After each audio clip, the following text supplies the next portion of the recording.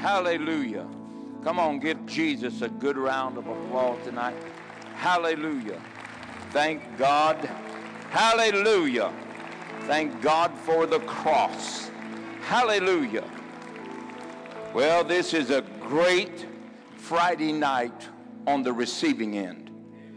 And it was a great Friday night on the giver's end, where he accomplished that which God had sent him, that the eons of generations past had waited for the cry to come to God.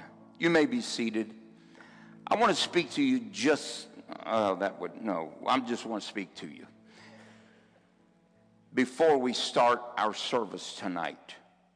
In Matthew 16:13 through 19. Can I have that on the screen?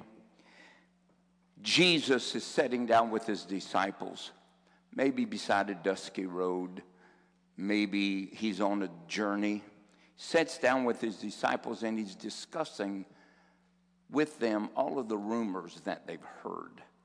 And he asks them this question. It's Matthew 16:15. We'll get it. There you go. And he said unto them, but whom say ye that I am? That's a very important statement. Jesus asked a question, but who do you say I am? We cannot live off of the voices that declare us unto Christ. We must have a discovery of him of our own. Because when we know our God, then great exploits are in our life.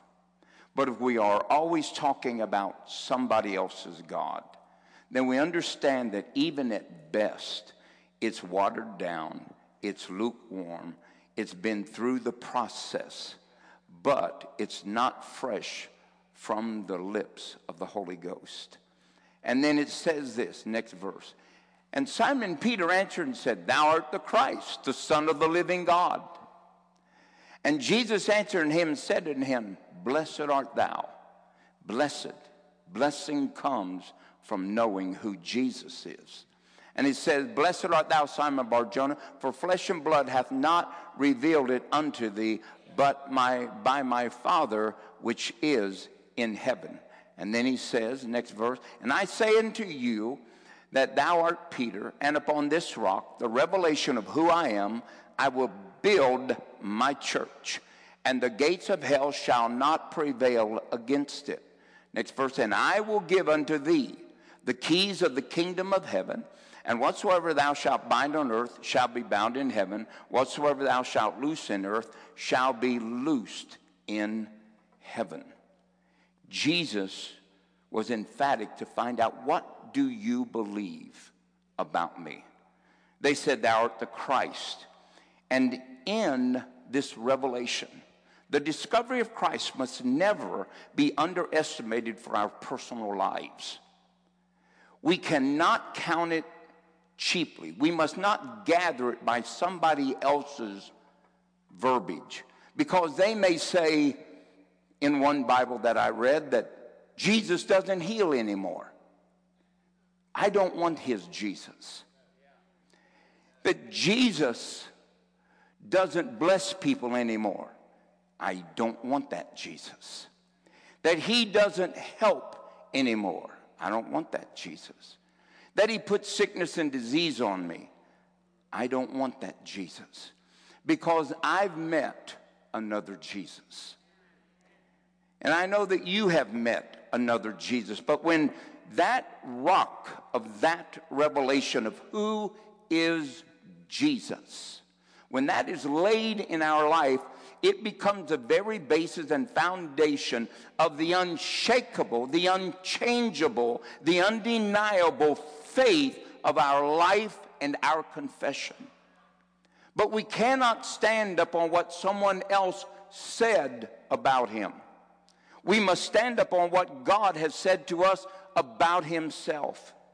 So that faith becomes unmovable because it is founded upon the rock. And without the founding upon the rock, you and I will be pushed to and fro, cast about, and we will never know who Jesus is, and our perspective, understanding, and even our faith will change based upon floating information through print, radio, television, and voices. I don't know about you. I don't want to know somebody else's. God, I want to know my own. I want to know him. I want to call him Father. I want to call him Abba. I want to call Jesus my Savior. I want to call Jesus my deliverer. I want to call him my healer. I want to call him who he whispers to me to be, who he is to me in the secret places of my redemption. And when you find this, understand that is what the gates of hell cannot detour, nor can they hold you bound. When there is on the inside of that same battle that they are trying to build a fortress around you, there is the Christ that you have come to know, the Christ you have come to depend on, the Christ that has in past delivered you and will yet deliver you and has a future of deliverance for you. When he is in that place that they are trying to build a fortress around you, there is nothing but a hopeless attempt by the enemy to silence you, because you can declare, thou art the Son of the living God. I want to know him by myself. The discovery of who Jesus is comes from the scriptures that testify of him. Now, I know that seems so, well, oh, that's so marvelous, and that's so childish, and that's so...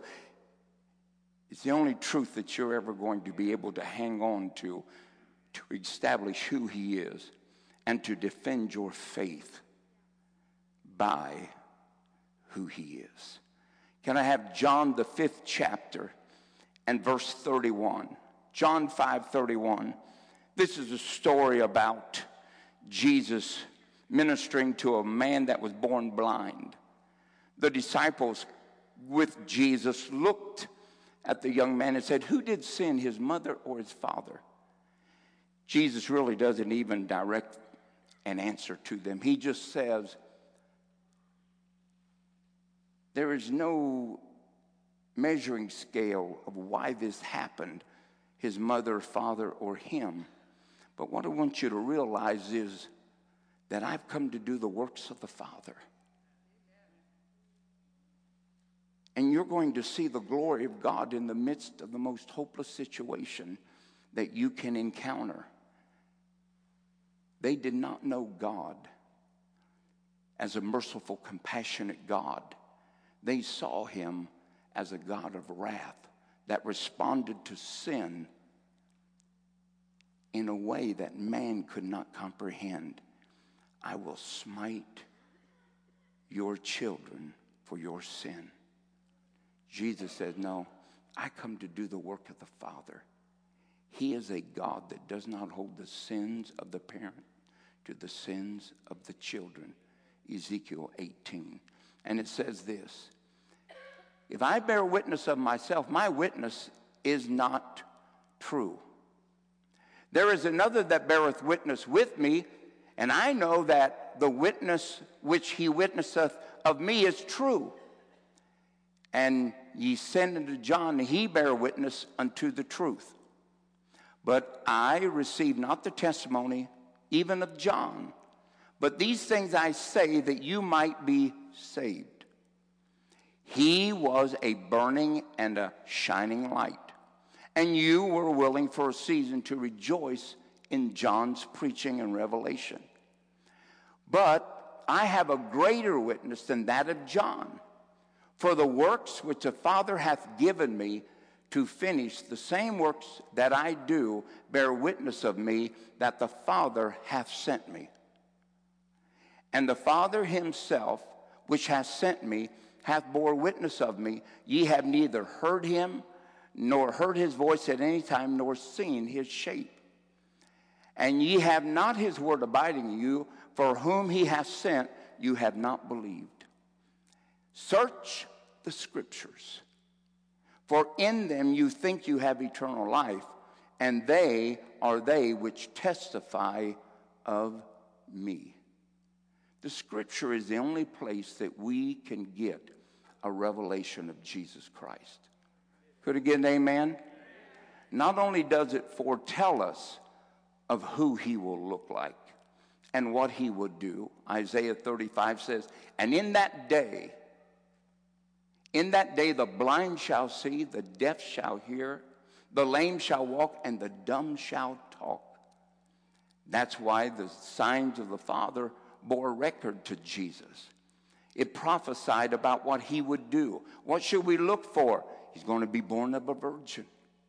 He's going to be born in Bethlehem. He will come out of Egypt. These were all unveilings of who Christ was. Jesus says, search the Scriptures. What does it say that Jesus did for you? What does the Bible speak to you personally? What does it tell you that he did at the cross? Or do we get our information just by a little 3-inch pamphlet, a sermon on Sunday, a daily reading that we're always in a hurry to get through, or a radio program that we listen to going to work? Those are really not the rootings of an unshakable identity of a Savior. Could I get an amen? All right, and I'm sorry I got these scriptures turned around. John 9:33. John 9:33. This was the blind man. And he says this. If this man were not of God, talking about Jesus, he could do nothing. And they answered him and said unto him, thou wast altogether born in sins. And dost thou teach us that they cast him out? Notice, they think because he was blind, he had been born in sin, which was not true. And then he says, Jesus heard that they had cast him out. When he had found him, he said unto him, dost thou believe on the Son of God? He answered and said, who is he, Lord, that I might believe? How do we believe in things that we have just heard proclaimed? It's not enough to hear Sunday school Bible stories. It must be discovered on a personal basis. Search the Scriptures and find me. Could this be the real reason why our faith is so easily lukewarm, so easily cooled off, so easily set aside, so easily second priority? Maybe that is the reason that we are so easily offended, so easily angered, so easily frustrated, because those are not the characteristics of a man that knows Jesus, the Prince of Peace. But if we've just heard of him, it's human effort trying to express him. There is no human effort that can express who Jesus is and who he is unveiled to us by the Holy Ghost in the places of meditation and seeking him. And then he says this, the next verse. And he said unto him, thou hast seen him, and it is he that talketh with thee. And he said, Lord, I believe. And he worships him. All fear of the rejection of man gone. I don't care if I'm accepted. My mother and father may be fearful. I'm not. I know that you have touched me. I know that only God could do what has happened to me. You are my healer. You are my Savior. You are the God of Israel. I believe. And he worships Jesus. I don't know if it was in a marketplace, but this man that once was blind bows a bended knee and worships what people think is an ordinary carpenter's son. One more, and then we're going to go into our message. Matthew 21 and verse 1, and this is a long passage of Scripture, but it doesn't matter. We don't have no place else to go tonight except home to leftovers. Or stopping at the pizza, which, by observation, most of us should not stop for. Just saying. And when they drew to New Jerusalem, when they drew near unto Jerusalem and were come to Bethphage, unto the Mount of Olives, then sent Jesus 2 disciples, saying to them, Now I want you to go to a village over against you, and straightway you shall find an ass tied, and a colt with her. Loose them and bring them unto me. And if any man say aught unto you, you say this, The Lord hath need of them, and straightway he will send them. All this was done that it might be fulfilled which was spoken by the prophet.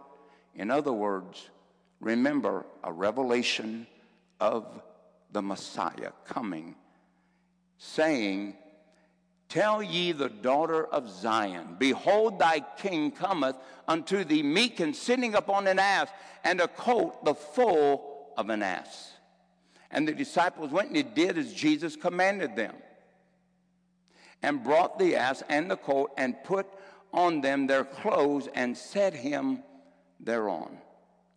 And a very great multitude spread their garments in the way, and others cut down branches from trees, and strewed them in the way. And the multitude that went before and followed, crying, saying, Hosanna, the Son of David, blessed is he that cometh in the name of the Lord. Hosanna in the highest. And when he was coming into Jerusalem, all the city was moved, saying, Who is this? Number one question that erupts our faith. Who is Jesus to you? Who is this? Certainly not Hosanna that they are praising. And the multitude said, Well, this is Jesus the prophet. No, he wasn't just the prophet. He told the blind man, the Son of God. I am the Son of God.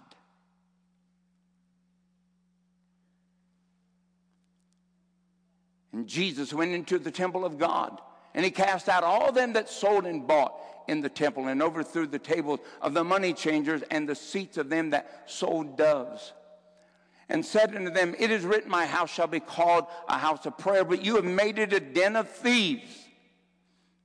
And the blind and the lame came to him in the temple, and he healed them. And when the chief priests and the scribes saw the wonderful thing that he did, and the children crying in the temple, saying, Hosanna to the Son of David, they were sore displeased, and said unto him, Hearest thou what these are saying? Jesus said unto them, Yea, have you never read, Out of the mouth of babes and sucklings thou hast perfected praise? One more, and he left them, went out of the city unto Bethphage, and lodged there. What else did he do?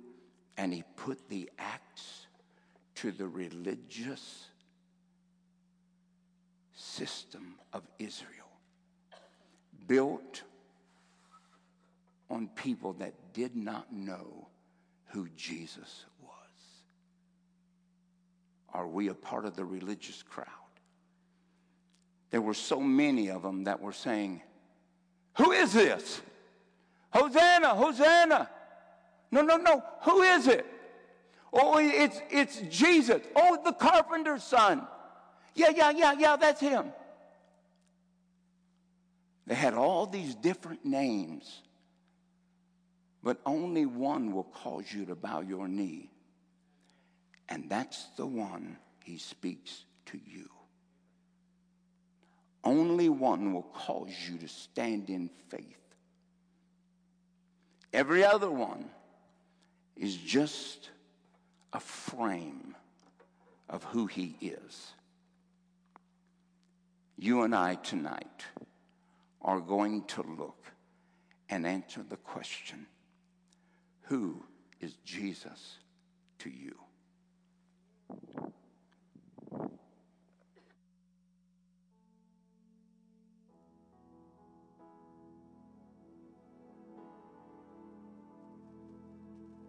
All the love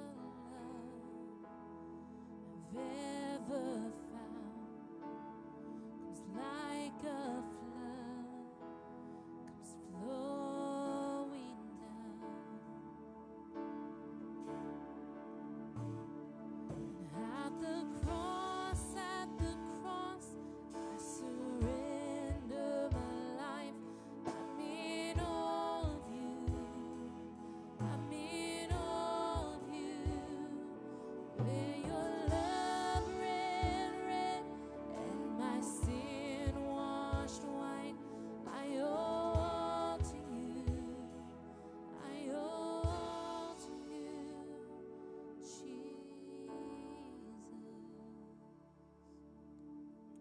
My name is Trisha, and I know Jesus as the Prince of Peace. From the time that I was a little girl, I was tormented, and I had a constant companion of fear. I was afraid to be alone. I was afraid of the dark. I was afraid of people. I was afraid of everything. And then through drug use, and then after moving out of my parents' house after graduation through using LSD and other types of drugs, I began to hallucinate and began to see images. And at first they were innocent, but then they became very demonic in nature. And I lost control of my mind and my thoughts to the point that I would start hallucinating without any drug use at all. And that carried over into my life as a Christian. I was bound by fear. And then one day I was reading a scripture in 2 Peter chapter 1, verse 4. It said that God had given me great and exceeding precious promises, that by them I could be partakers of a divine nature, that I no longer had to stay who I was, separated from Christ. Then I started to discover that God had not given me a spirit of fear, but of power, love, and of a sound mind. And so I began to stand on those scriptures. And then also, too, he began to speak to me out of 1 John chapter 4, verse 18, that says, there's no fear in love, for perfect love has cast out fear. And I began to discover the nature of my Father. It was one of love, one of mercy and kindness, and one that would never leave me nor forsake me.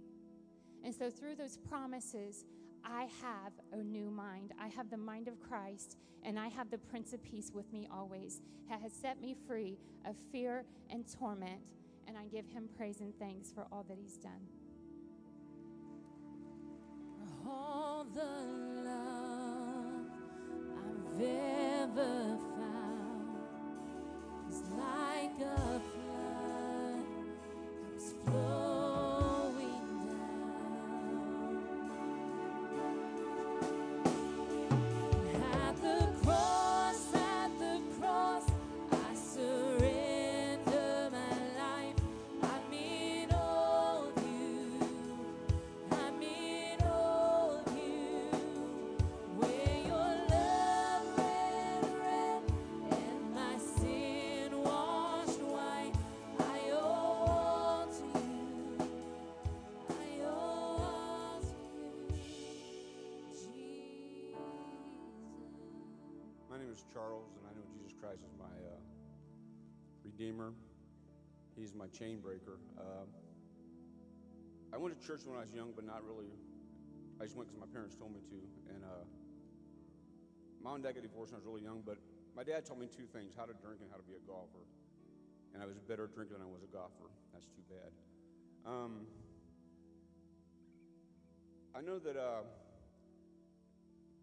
things are going okay. I met a beautiful lady in Germany, and the night I met her, I told my mom, I called Ohio, and I was in Germany. I said, I met the girl I'm going to marry tonight, and I did. So we came back to the States, and I was doing my job as a recruiter in Iowa, and she started getting sick. And at the age of 29, she died of cancer. So that changed my life a whole lot. I didn't know how to deal with it. I never grieved. And I went to alcohol because that's what my dad taught me. I went to drugs because that's what I learned. And I know that after I went to Desert Storm for a year, I had to get out because I had 2 children. I was a single parent. I had to change my career, which I did. And I met a lady. I got saved. We had children. I was ministering in prisons and in jails around Ohio. And while I was doing that, things were going on in my house that I didn't know about, so I had to get a divorce. My 3 sons were taken about 11 hours away, which was hard because I love being a father. But I stayed sober about a year after that. And I had 1 drink, and that lasted 7 years. 7 years I just walked away from God. I was mad at God. I remember walking around the track in Sydney, yelling at God, cursing God, why would you do this to me? I don't deserve this. And as time went on, my drinking got worse. I was lucky to keep my career. I would dig pennies out of my car and under my seat to find enough money to buy a 12-pack or a 24-ounce beer. I'd walk to work because I didn't want to waste gas because that was money for alcohol. My cell phone was cut off. I had no cable. I was getting evicted, and my power was getting cut off. I had nothing. And I'm making a good living, and every paycheck, I'm $200 in the hole. But fast forward about February, the last week I drank was February 20th and on. And I didn't go to work. I was drinking 2 pints of vodka and a 6-pack of 24 ounces a day. And I drink all night, get up at 9 o'clock, have a sandwich, and go get more alcohol on expired plates. February 27th of 2014, I was done. I wanted to just end it all. I was serious. I just didn't know what to do. I was in this darkness and this hell that I couldn't get out of. I tried to grab the end of the hole, and it just melted in my hands. All I seen was darkness. And I didn't know what to do, and went to my lunchbox, and I thought there was more liquor in there, and there was not. But I found my state cell phone, which I'd never bring home. I thought, why do I have my state cell phone? And I grabbed it, and I put my hand on my refrigerator, and there's a stick or a magnet that said Ohio Employee Assistance Program. And I took this phone that I wasn't supposed to have, and this number, and I called it and told them what was going on. And about 2 minutes, the cops showed up. I wasn't in trouble. I wasn't raising no cane. I was quiet. I didn't want to be bothered. I was in myself. And they said if I wanted help, and I said yes. So they took me to the emergency room in Sydney, and I had a 0.4 blood alcohol, and I was walking. That was the last day I drank. And I remember sitting at my wife's grave in Sydney, drinking whiskey and stuff, and 3 or 4 o'clock in the morning. And today I go there with my granddaughter, and eat ice cream cones and put flowers there. My granddaughter even said, "Papa, you're standing on our head." And I had things happen in my life. I don't have to drink over it. I lost a grandson last year. A lady I was engaged to decided she wanted to go the other way, so I had to back off from that. And I cannot express how much Jesus Christ has done for me. I love him so much. I cry when I sing, and I cry when I go to bed, because that's how much I love my Savior, Jesus Christ.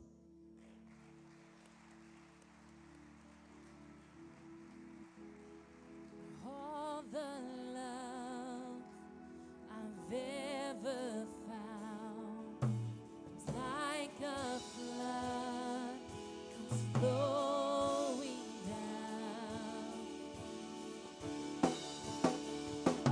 At the cross, I surrender my life.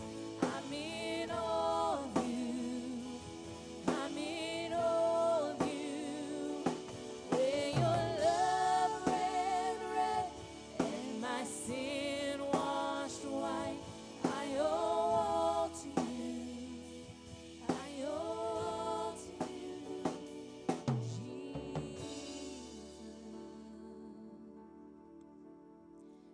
Alicia, and I know Jesus as the restorer of my hope.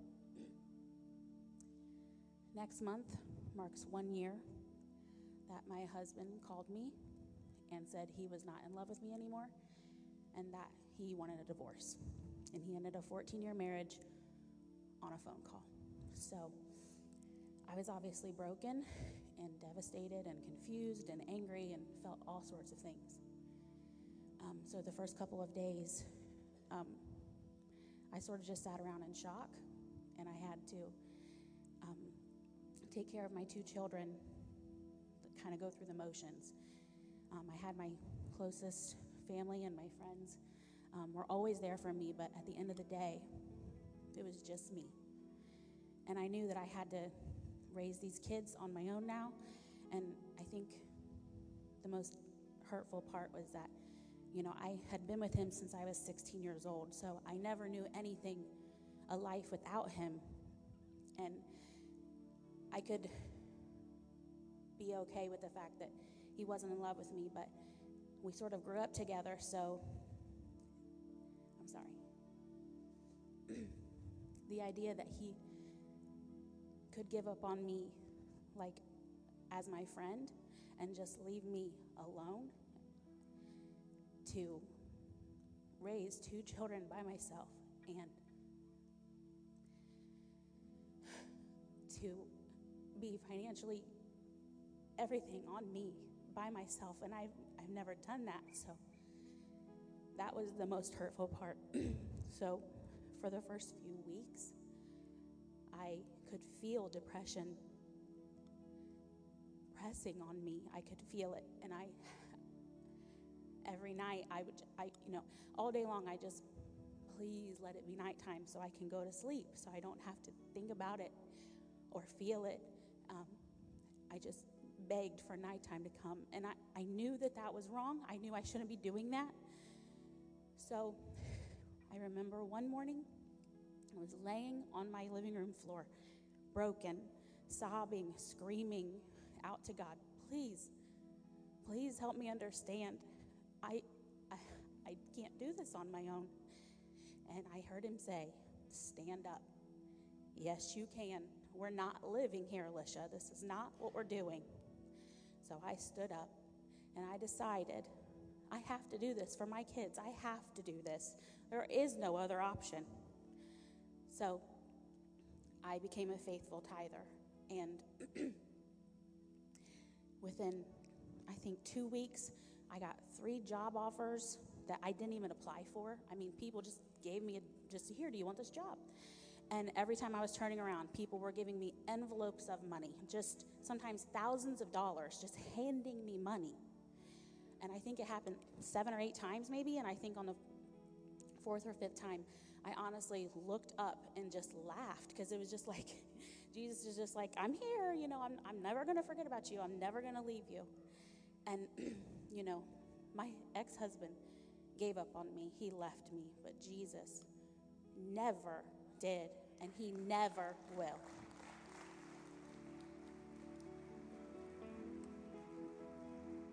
All the love I've ever found is like a flood.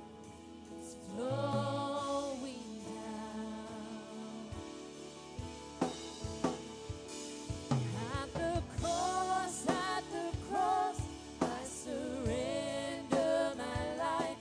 I'm in all of you. I'm in all of you. Where your love ran red and my sin washed white. I owe all to you.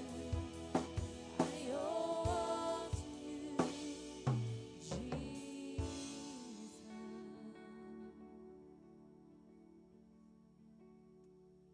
My name's David, and I know Jesus as my healer. I like to think of myself as being a little bit adventurous and stuff. I've been whitewater rafting down West Virginia and four-wheeling down southern Ohio and Hocking Hills and scuba diving and ride motorcycles and a few other things. And once I decided I'd go parachute jumping over in Saline, Ohio, which is a big mistake, and about died that day anyhow.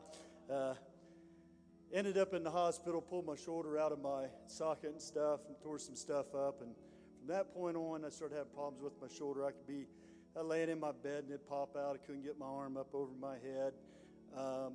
Had different problems with it. But anyhow, that was around year 2000, and was in Building 2. This building wasn't even in existence. And we had a gentleman, an evangelist, come by the name of Joe Martin to our church, one of our first miracle services the pastor put on with him. And I was there sitting in that service, and actually I got a little bit ahead of myself here. Basically, I went to the doctor because I was tired of dealing with it. I'd have to go in the emergency room. My wife would have to pull on my shoulder. I'd bang it against the wall. It just hurt. Something you didn't want to go through. But I went to the doctor, and the doctor said, there's nothing we can do to you. You need to see a specialist. I went to see a specialist. The specialist said, yeah, we can fix you, but you're going to have surgery.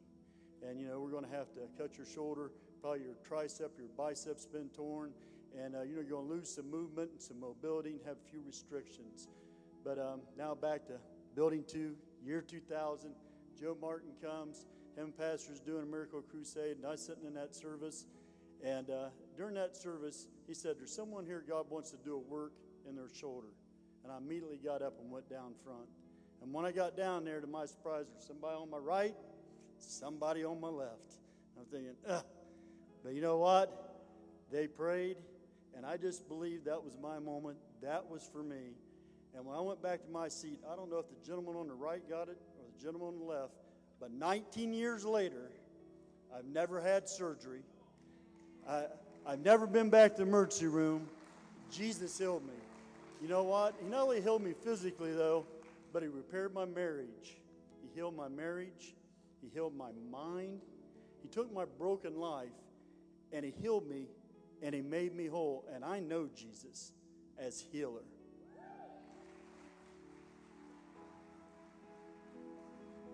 All the love I've ever found is like a flood that's flowing down.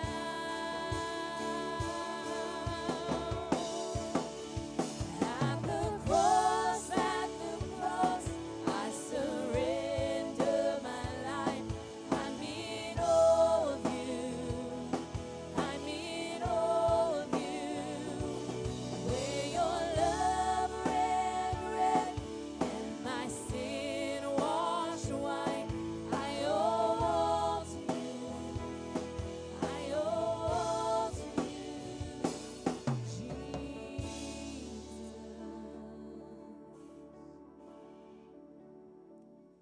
Good evening. I'm Ray. I know Jesus as a faithful, merciful, graceful, gracious Savior. My story begins when I was a kid. It won't take that long, I promise. But when I was just a kid, the Lord brought this back to my remembrance. I would always want to go to my grandmother's house. I always wanted to be there. And they would let me go to my grandma's house, and I recall every night I would jump in bed with my grandma. My grandpa had passed, but I jumped in bed with my grandma, and she would pray. And she taught me to pray. And she said, here's how you pray. And she prayed the Lord's Prayer. And I prayed the Lord's Prayer and learned it. And I went to Sunday school.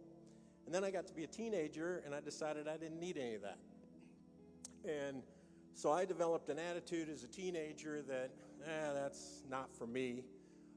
I had sung songs about Jesus. I had read, the kids' Bible, so forth. But I decided it's not for me. And then as I became an adult, I decided this church thing is all about money, and that's all it is, money. They just want money. So all that time, my grandmother was praying for me. And as I grew older, I met my wife, Annie, over here in the front row, and we got married. And she wanted to go to church, and I was like, church is all about money. And I was like, we're good people. We're good people. We do the right things. We're good people. And then after we'd been married a long time, some new neighbors moved into our neighborhood, and they were bold enough to speak to us about Jesus and having a personal relationship with Jesus. And I was like, Dad. So in the final analysis, I said, well, I'll go to church one time.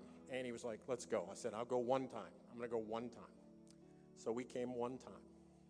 That was 13 years ago. So, but the thing I want to share with you is not only the power of prayer. Prayer is amazing. And I've had so many people pray for me through health issues. I've had so many people pray for me to be saved in the first place. And they've come to me after I got saved and said, I prayed for you for years. And so God is faithful. God is faithful. And He saves. He came to pay for the sins of the entire world. He pays for all of our sins. And I guess what I want to finish with is that I've led a few people to Christ. I've had an opportunity to lead a few to Christ. But the neatest one was my mom. I'm sorry. In 2008, the fall of 2008, she came to visit us. And as she was leaving, the Lord said, you should pray the prayer of faith with her and get her saved. And as she was leaving, I ran out to her car, and I said, Mom, you've known about Jesus for years. You need to give your life to Jesus. And she sobbed, and she said, I want to. So I led her in the sinner's prayer. She got saved. 4 or 5 months later, she developed cancer. I got to spend the end of her life with her and help her through it. But the Lord worked it out from my grandmother's prayer, 40 years later, to saving Annie and I, and then allowing me the opportunity to lead my mom to the Lord. So, thank you. All the love I've ever found comes like a flood, comes flowing down. At the cross, I surrender my life. I mean all of you. I mean all of you. Where your love ran red and my sin washed white. I owe to you. I owe to you, Jesus. My name's Terry, and I know Jesus as faithful. He's so faithful.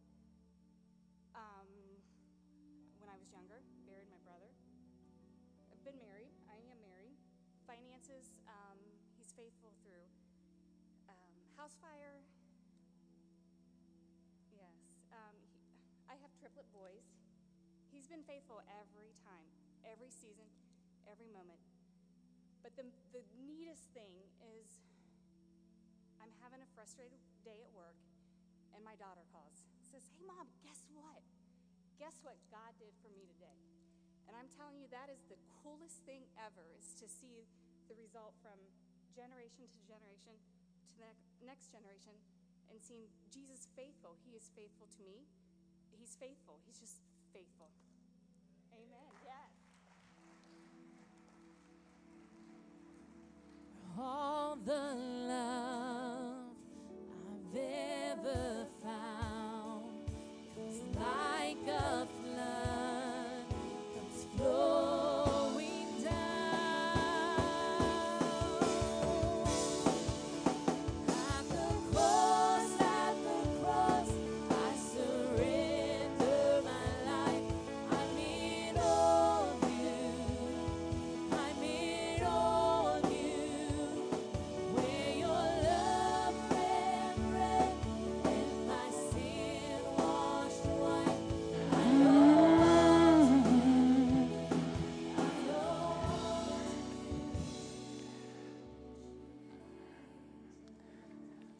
My name is Pete.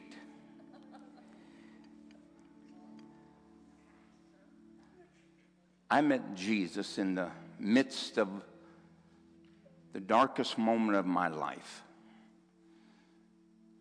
My wife told me that she was going to leave me if I didn't get help. I went for help. They told me they couldn't help me in this atmosphere. So they were looking at doing something someplace else. I came home after them telling me they couldn't help me. And on a Sunday morning, I walked into my bedroom and I knelt. And I asked Jesus to come into my heart. I never felt anything. And I got up and I told God, look, they can't help me. But I'm going to be a Christian. From this moment on, I'm going to live like one, so you might as well treat me like one. That was my great conversion. Out of that, though, I had been in a marriage with my wife for 10 years. And we had 10 years of living HE double hockey sticks. We came to the point that she didn't love me, I didn't love her. All types of things of unfaithfulness from my side was taking place. And we were just cohabitating. And Phyllis had got a job so that she could have enough money to divorce me. Well, in the midst of her getting that, just about when she had enough, some lady witnessed to her. Phyllis came home, went into the bathroom, knelt by the commode, and gave her life to Jesus Christ. She came and told me, and I said, yeah, go to bed. Just get off me. And so she went back to work the next day and was telling the lady, you know, she's happy about getting saved. And then she says, I almost have enough money to get a divorce. This woman was older, and she just didn't believe in this new hip-hop from person to person stuff. And she said, you can't get married. You can't get a divorce. You're a Christian. In other words, you live by another set of laws. And Phyllis said, you should have told me that before I got saved. Her words. Well, that began a journey. And Phyllis was praying, God, change him or kill him. And I wasn't praying at all. I was just telling God, what am I going to do? We had a terrible marriage. I was an abuser, a liar, a deceiver. The list goes on and on. But God came to me in that little kitchen on 204 South Street. And one of the early mornings that I used for prayer, and he said, what are you going to do? I said, what do you mean, what am I going to do? He said, what are you going to do about your marriage? I said, well, I don't like her, don't want to be around her, not attracted to her. Okay. Then I made this statement. What do you want me to do? That kind of closes all alternatives. And he said, I want to heal your marriage. I've never heard such words in my life. Heal a marriage. What in the world is that? That's like snake oil. And the Lord said, just continued his conversation. This was before the existence of Kenneth Copeland, Kenneth Hagin. And he said these words to me. I want you to say you love her. I said, I don't. He said, I know it. He said, I want you to say that you're attracted to her. I said, I'm not. He said, I know that. He said, I want you to say that you like being around her. I said, I don't. He said, I know. We've established that. And every time he would say, I want you to say I love you. I said, I don't. Absolutely not.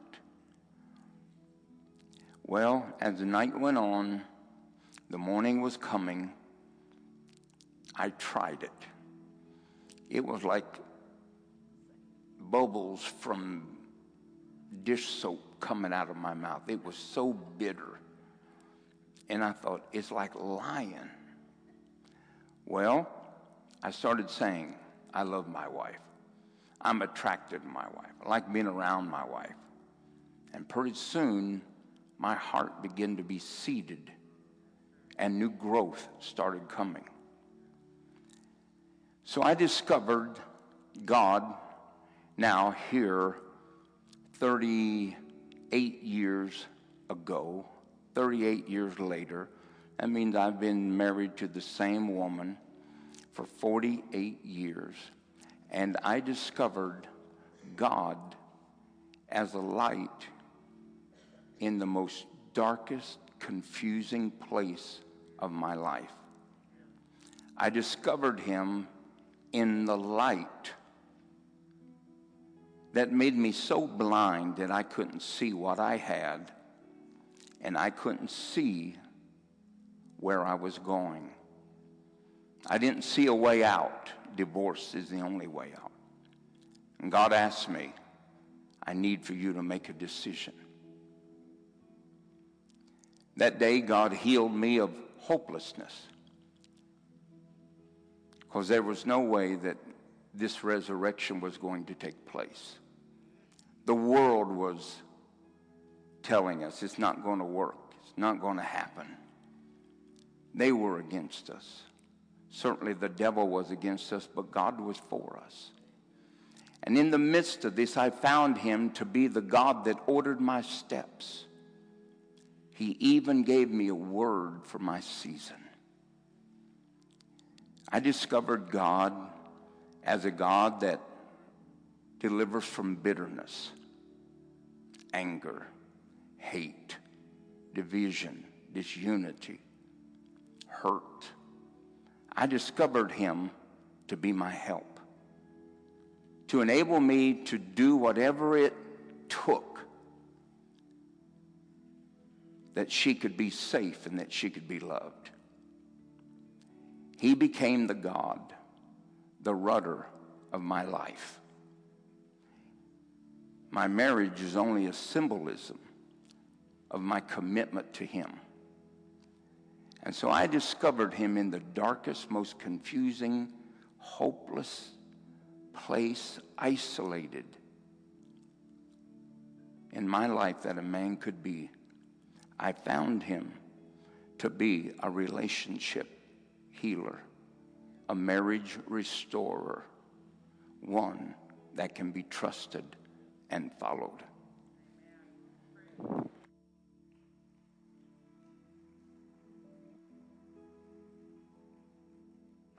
You know, tonight you heard ordinary people.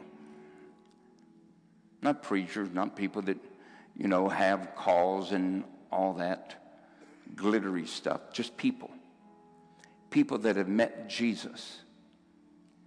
But as Jesus came riding in on that donkey that day, to some, maybe the woman from Nain said, "Oh, he's the resurrector of my son."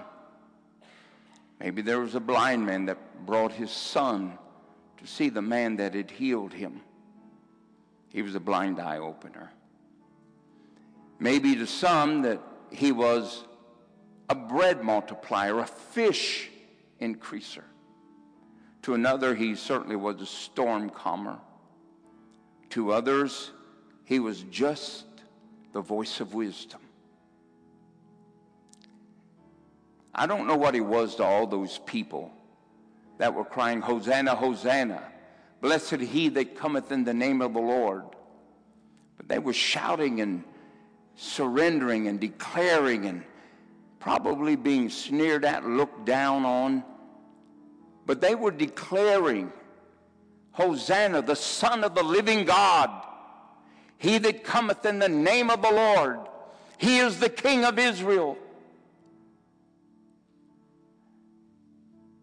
I don't know who he is through your eyes, but I do know that you are only as stable and as faithful as you see him in your life.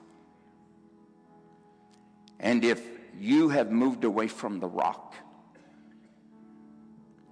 It's time for you to get back. It's time for you to recalculate what you think he is, or who you thought he was in your life. Who is he today? Who is he? Does your circumstances redefine him? Do your finances redefine what he's doing? Does your state of health cause your testimony to be silent? Have you stopped sharing him with others? If you have, someone has stolen his identity from you. So I want you to just look at, why would you be on that road into Jerusalem with your hands raised, your garments on the ground, and you crying, Hosanna to the Son of David, the King of Israel? Why would you be there? Who is he? Why would you cry in your community that he is the Messiah? Why? Why? Why? If you're here today, you don't know him as your personal Savior. Maybe you've known him and just his identity got taken away from you. You know, it is the number one theft in the world today, is identity theft. Maybe somebody stole him. Maybe you started thinking that Christianity is hard. That's a lie. Jesus said, come unto me. Take up my yoke, for my burden is easy. Don't let your circumstances steal who Jesus is. Hold it fast. Take root. Stick to the rock. So if you're here today and you don't know Jesus Christ as your personal Savior, you've drifted from him. Maybe you've been unfaithful to church. You say, well, you don't know you need church to be a Christian, said the person that never read the Bible. It's amazing to me that I'm a follower of Jesus and he was in a synagogue every Sunday. But you're in the mall every other Sunday. Something wrong with your identity and his. Well, I just don't like church. I'm sure Jesus didn't either. Well, there were devils in the church that were in Jesus' day too. He went there and cast them out. I want to encourage you. Find out who Jesus is in your life, because the day is coming and is drawing near that we must hold fast our faith. Hallelujah. Praise God. Let's stand to our feet for a moment. Hallelujah. There are going to be altar workers down here for those of you that want to give your life to Jesus Christ. And to those of you that want to recommit your life, and those of you that say, I haven't been in church for a while and I'm going to make an agreement to come back, start serving God. Well, I don't like this. Don't come for the messenger. You come for the message. Amen? Listen, Balaam listened to a donkey. You can listen to me. So if you do not know Jesus Christ, your personal Savior, if you're a backslider, if you're coming back, igniting your faith to be faithful to the church, I'm going to ask you at the end of this service to come right down here. Now, before I pray and dismiss you tonight, we're going to receive an offering. This goes to the offering of reaching the world with the gospel of Jesus Christ. So far this year, we've led probably almost 200,000 people to Jesus. See multiple blind eyes, cripples, and families renewed, and pastors encouraged. That's what these finances go for. So just make your checks payable and Only Believe Ministries. We are going to have you bring that, and then I'm going to close with blessing you. All right, bring your tithe and all your offerings unto the Lord.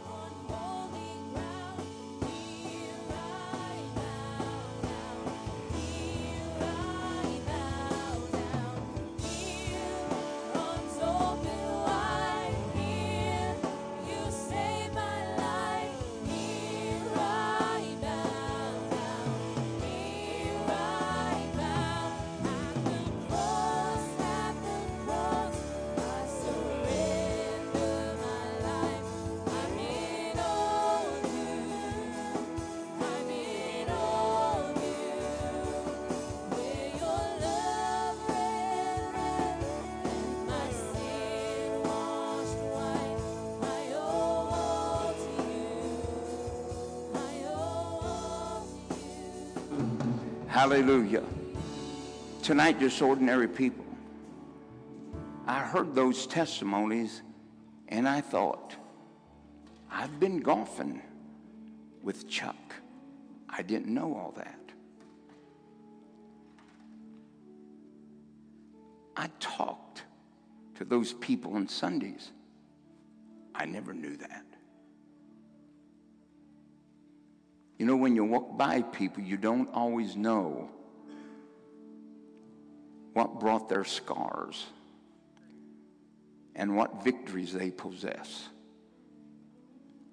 But I do know that Jesus is waiting to be whatever you need for him to be, so that you can be where he has called us to come. Now, Father, in the name of Jesus, you declared in your word that God, whosoever we blessed would be blessed. And God, I loose blessing. I loose blessing upon people's hearts. Let them always stay soft and sensitive. Upon their mind, God, let peace reign in every thought. Let them be rooted and let them be assured, God, and confident that you're on their side and that you're with them. God, I pray for finances that God needs would be met. I pray, God, that jobs would be provided, promotions will come, that God, families will be united and unified in Jesus' name. I pray, God, blessing upon the wayward children of the people that are here tonight. God, put a hook in their mouth. Bring them home, God. And God, bring them to the cross. That, God, they'll come home with a heart filled with thanksgiving. Return them, God. Deliver them. Drugs and alcohol. Deliver them from brokenness and bitterness, God, and fear. God, I just ask you to bring the seed of the righteous home. God, bless them. Bless their families. Strengthen them in all that they do. In Jesus' mighty name. Amen and amen. God bless you.